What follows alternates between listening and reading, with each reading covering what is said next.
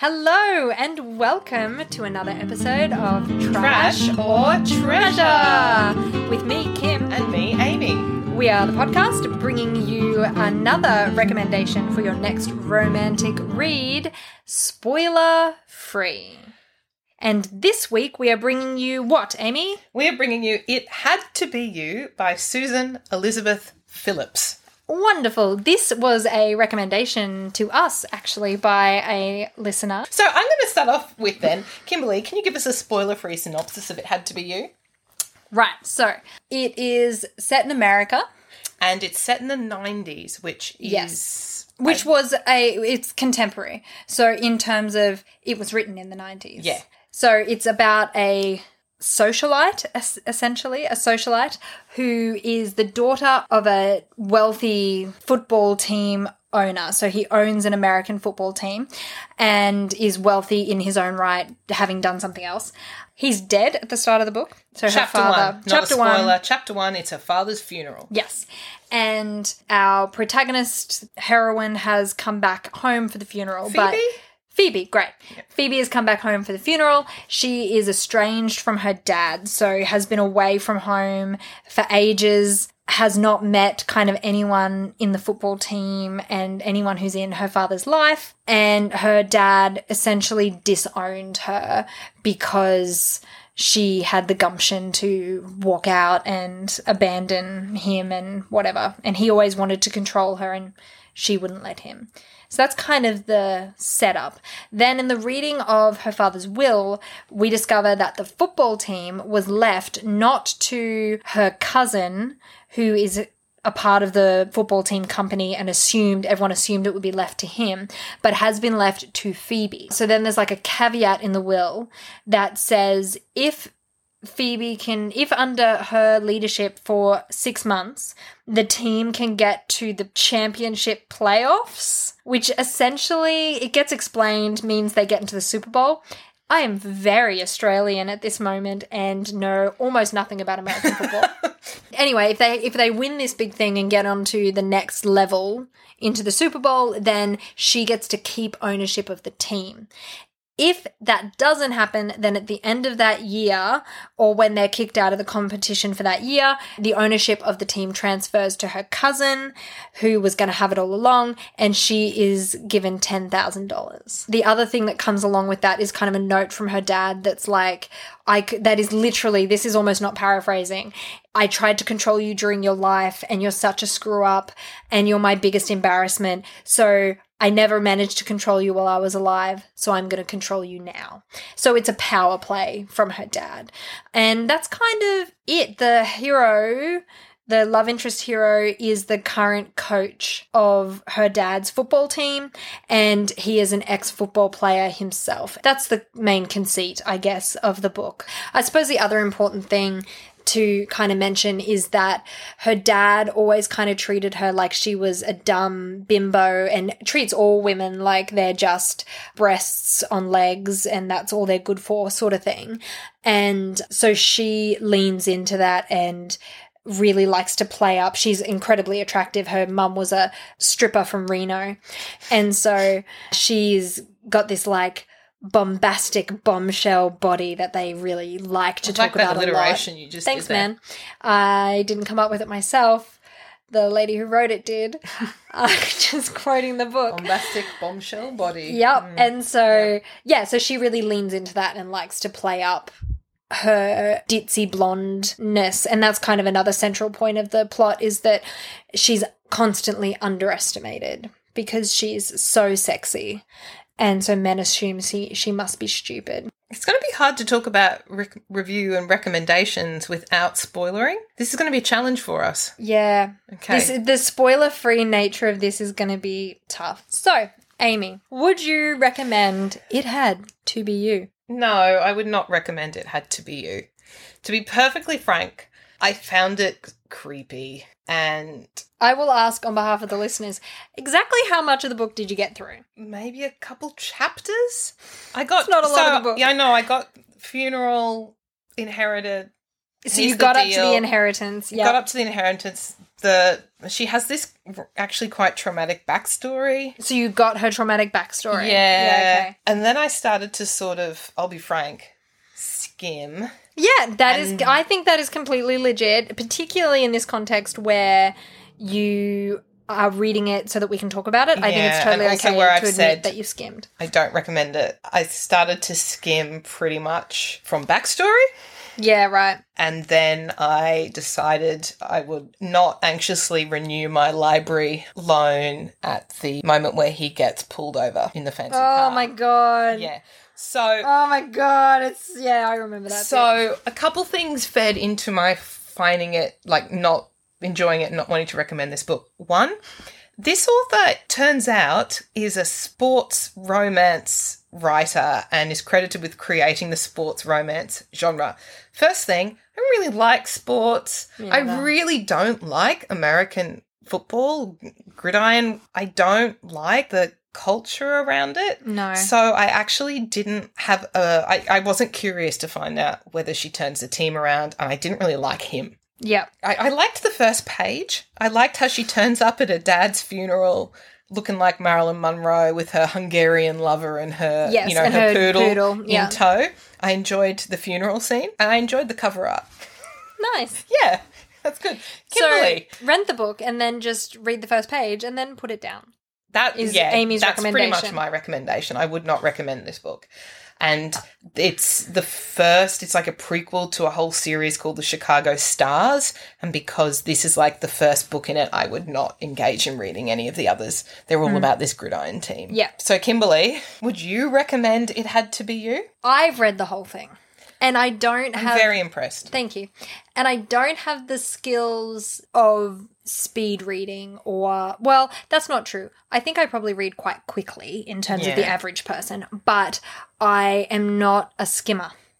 I can either read it or I can not read it. I read it, and so all of it's in my brain now. Do you wish you could go backwards in time? And unread it? Yeah, so it's not in your brain now. Yes. Why? I think, obviously, I do not recommend it. I feel like it's everything that's wrong with romance novels as a genre. And I struggled very profoundly with the way it represented women and the excuses that I felt like it made for that toxic kind of masculine culture. It's hard not to spoil it, but you do find out that she is the victim of a rape. You find that out pretty early on. And her dad was like, shut up about it. And that kind of then, obviously she carries the scars and the damage of that for the rest of the book. So it made me feel ick. Yeah, it made me feel icky. It made me feel uncomfortable. And if this was a video, if this was a vlog, you could see our facial expressions. Even trying to put it into words is tough. I don't think that I can speak with the authority or even with the sort of clarity or articulation around that. So instead, I can only give you examples of the kinds of things in this book that made me feel uncomfortable. Okay. And one is that she was the victim of a rape that her father then said, oh, you're making it up. As a young person, had big boobs, but was on the chubby side. And so her dad used to make all sorts of fun of her for that and sort of, really put her down and said, who would want you because you're not even that attractive. So why would someone rape you? Like blah, blah, blah. Basically, and excuse our French, her dad was a dick and he Absolutely. did not believe her. Nothing that she said could be right. He believed the dudes around him instead. The problem that I had with it though is that now as an adult woman, she still carries the scars and the damage of that assault. And the way that it was framed was still very much like it was her problem or her weakness that she couldn't overcome. And that what she really needed was to find a man who could make a woman out of her. The use of that phrasing is creepy. But again, I'm quoting the book. So one of the lines was, like she hadn't really engaged in a lot of sex as an adult woman because obviously she'd had this traumatic introduction to sex. But because she had this like playboy figure, would put on this kind of pretend act as though she did have a lot of sex for the benefit of men, right? To kind of make them feel comfortable and to live up to the expectation of what they expected of her. She used to pretend that she did have all this sex. And one of the lines was something like, in a monologue to herself, what is the point of having these tits and this ass if I can't let a man touch them? So that idea of you texted it to me, like you. I sure did. While I was reading the book, I'm like texting bits to Amy, being like, I just said this. What good were curvy hips and full breasts if she couldn't let a man caress them? Yeah.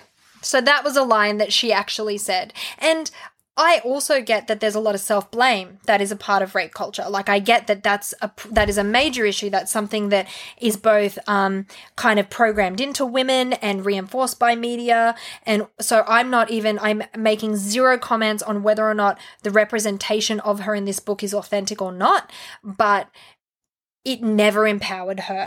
No. That's the problem that I had, is at no point did I feel like she grew or came to terms with, and it was such a really big issue to put in the center of this book to then not deal with effectively. And unfortunately, that kind of like objectification of women that is central, particularly in that hyper-masculine environment, that juxtaposed against the extreme objectification of her in the form of the rape plotline, meant that those two things never they were just the wrong two things to put together. The fundamental problem was that it doesn't work being a romance. Like that backstory and what she's actually trying to overcome. The solution to her problem could not be, I found a man to love me. That was the wrong solution. It needed, for me to be satisfied with it and find it, what does the book say? Heartwarming and funny and sensual and empowering. That's the quote on the front of the book. For me to have found it any of those things, it needed to be like a revenge farce. Yeah. Or it needed to be a book about vengeance. Or a book about where she just goes, screw you all, I'm moving to Paris. Which she did, but that didn't solve her problem. It was like she created this fake character. Yeah, she did. So where she comes to terms with who she is and actually learns to love herself. That's right. And which she doesn't. She doesn't. She just learns to let someone else love her. And that's the journey she goes on instead. And I was dissatisfied. Even her happy ending at the end, where obviously she gets with the coach and whatever. And his journey was to realize that he underestimated her. Like, I guess to an extent, his journey was to learn to respect her.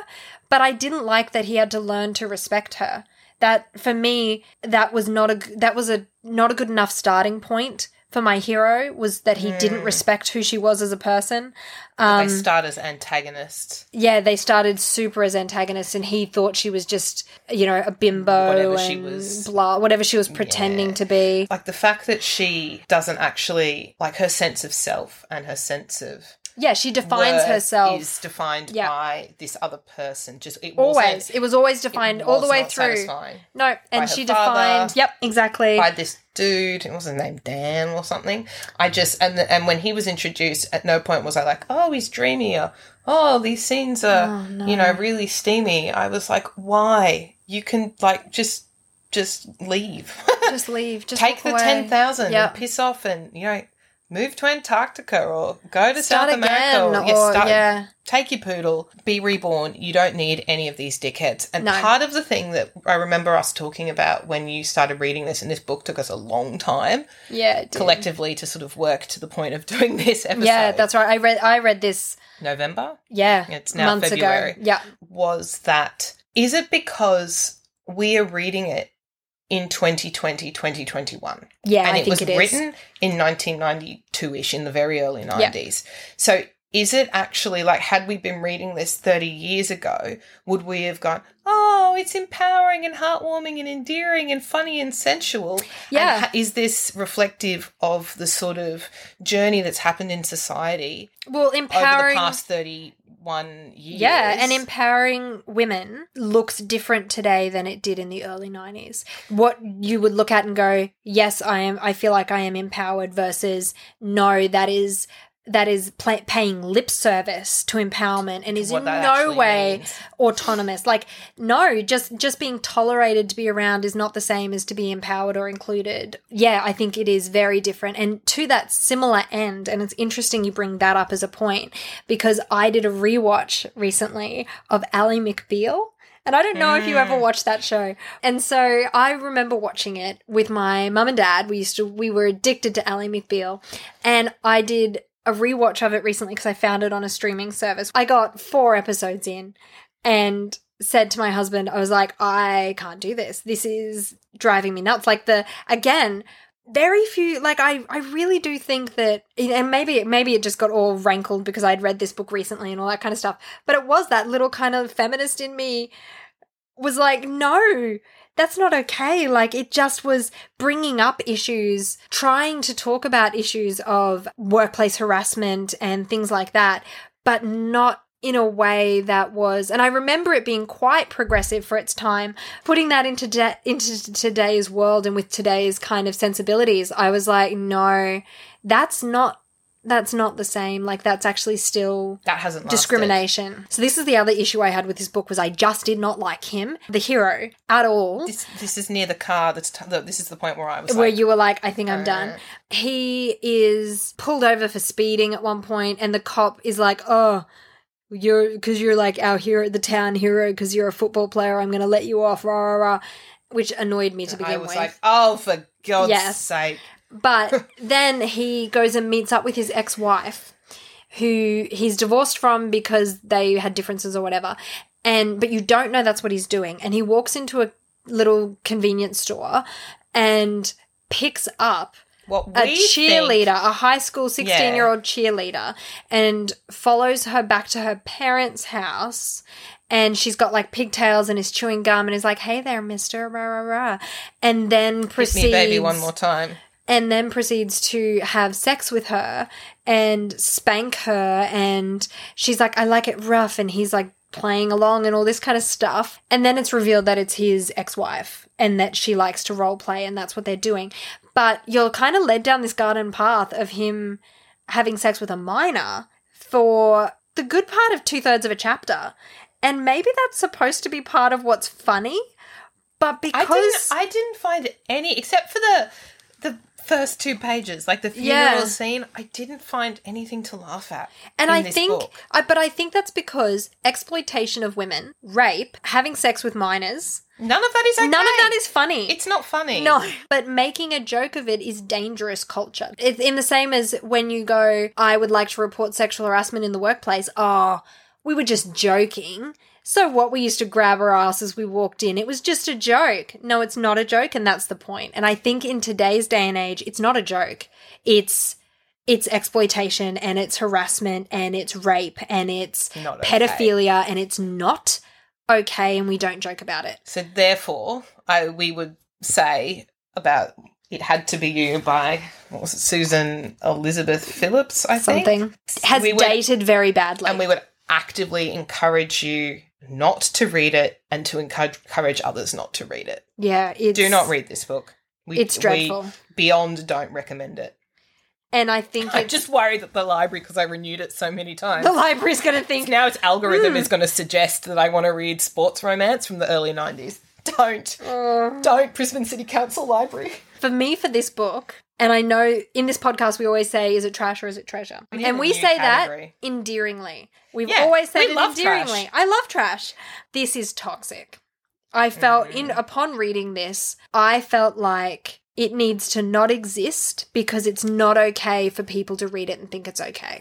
I think the representation of women that is condoned and reinforced in this book is toxic. And the things that are sold as fun and funny and a joke and lighthearted are dangerous. And the only thing that saves it, not to have a go at the author, is that it was written so long ago. And perhaps it would be interesting to read something of hers, because she's still writing. It'd be interesting to read something of hers that is more contemporary. Yeah. And to see if maybe her sensibilities have changed over time too. Of time's sensibilities. If you've read some of the later or more earlier...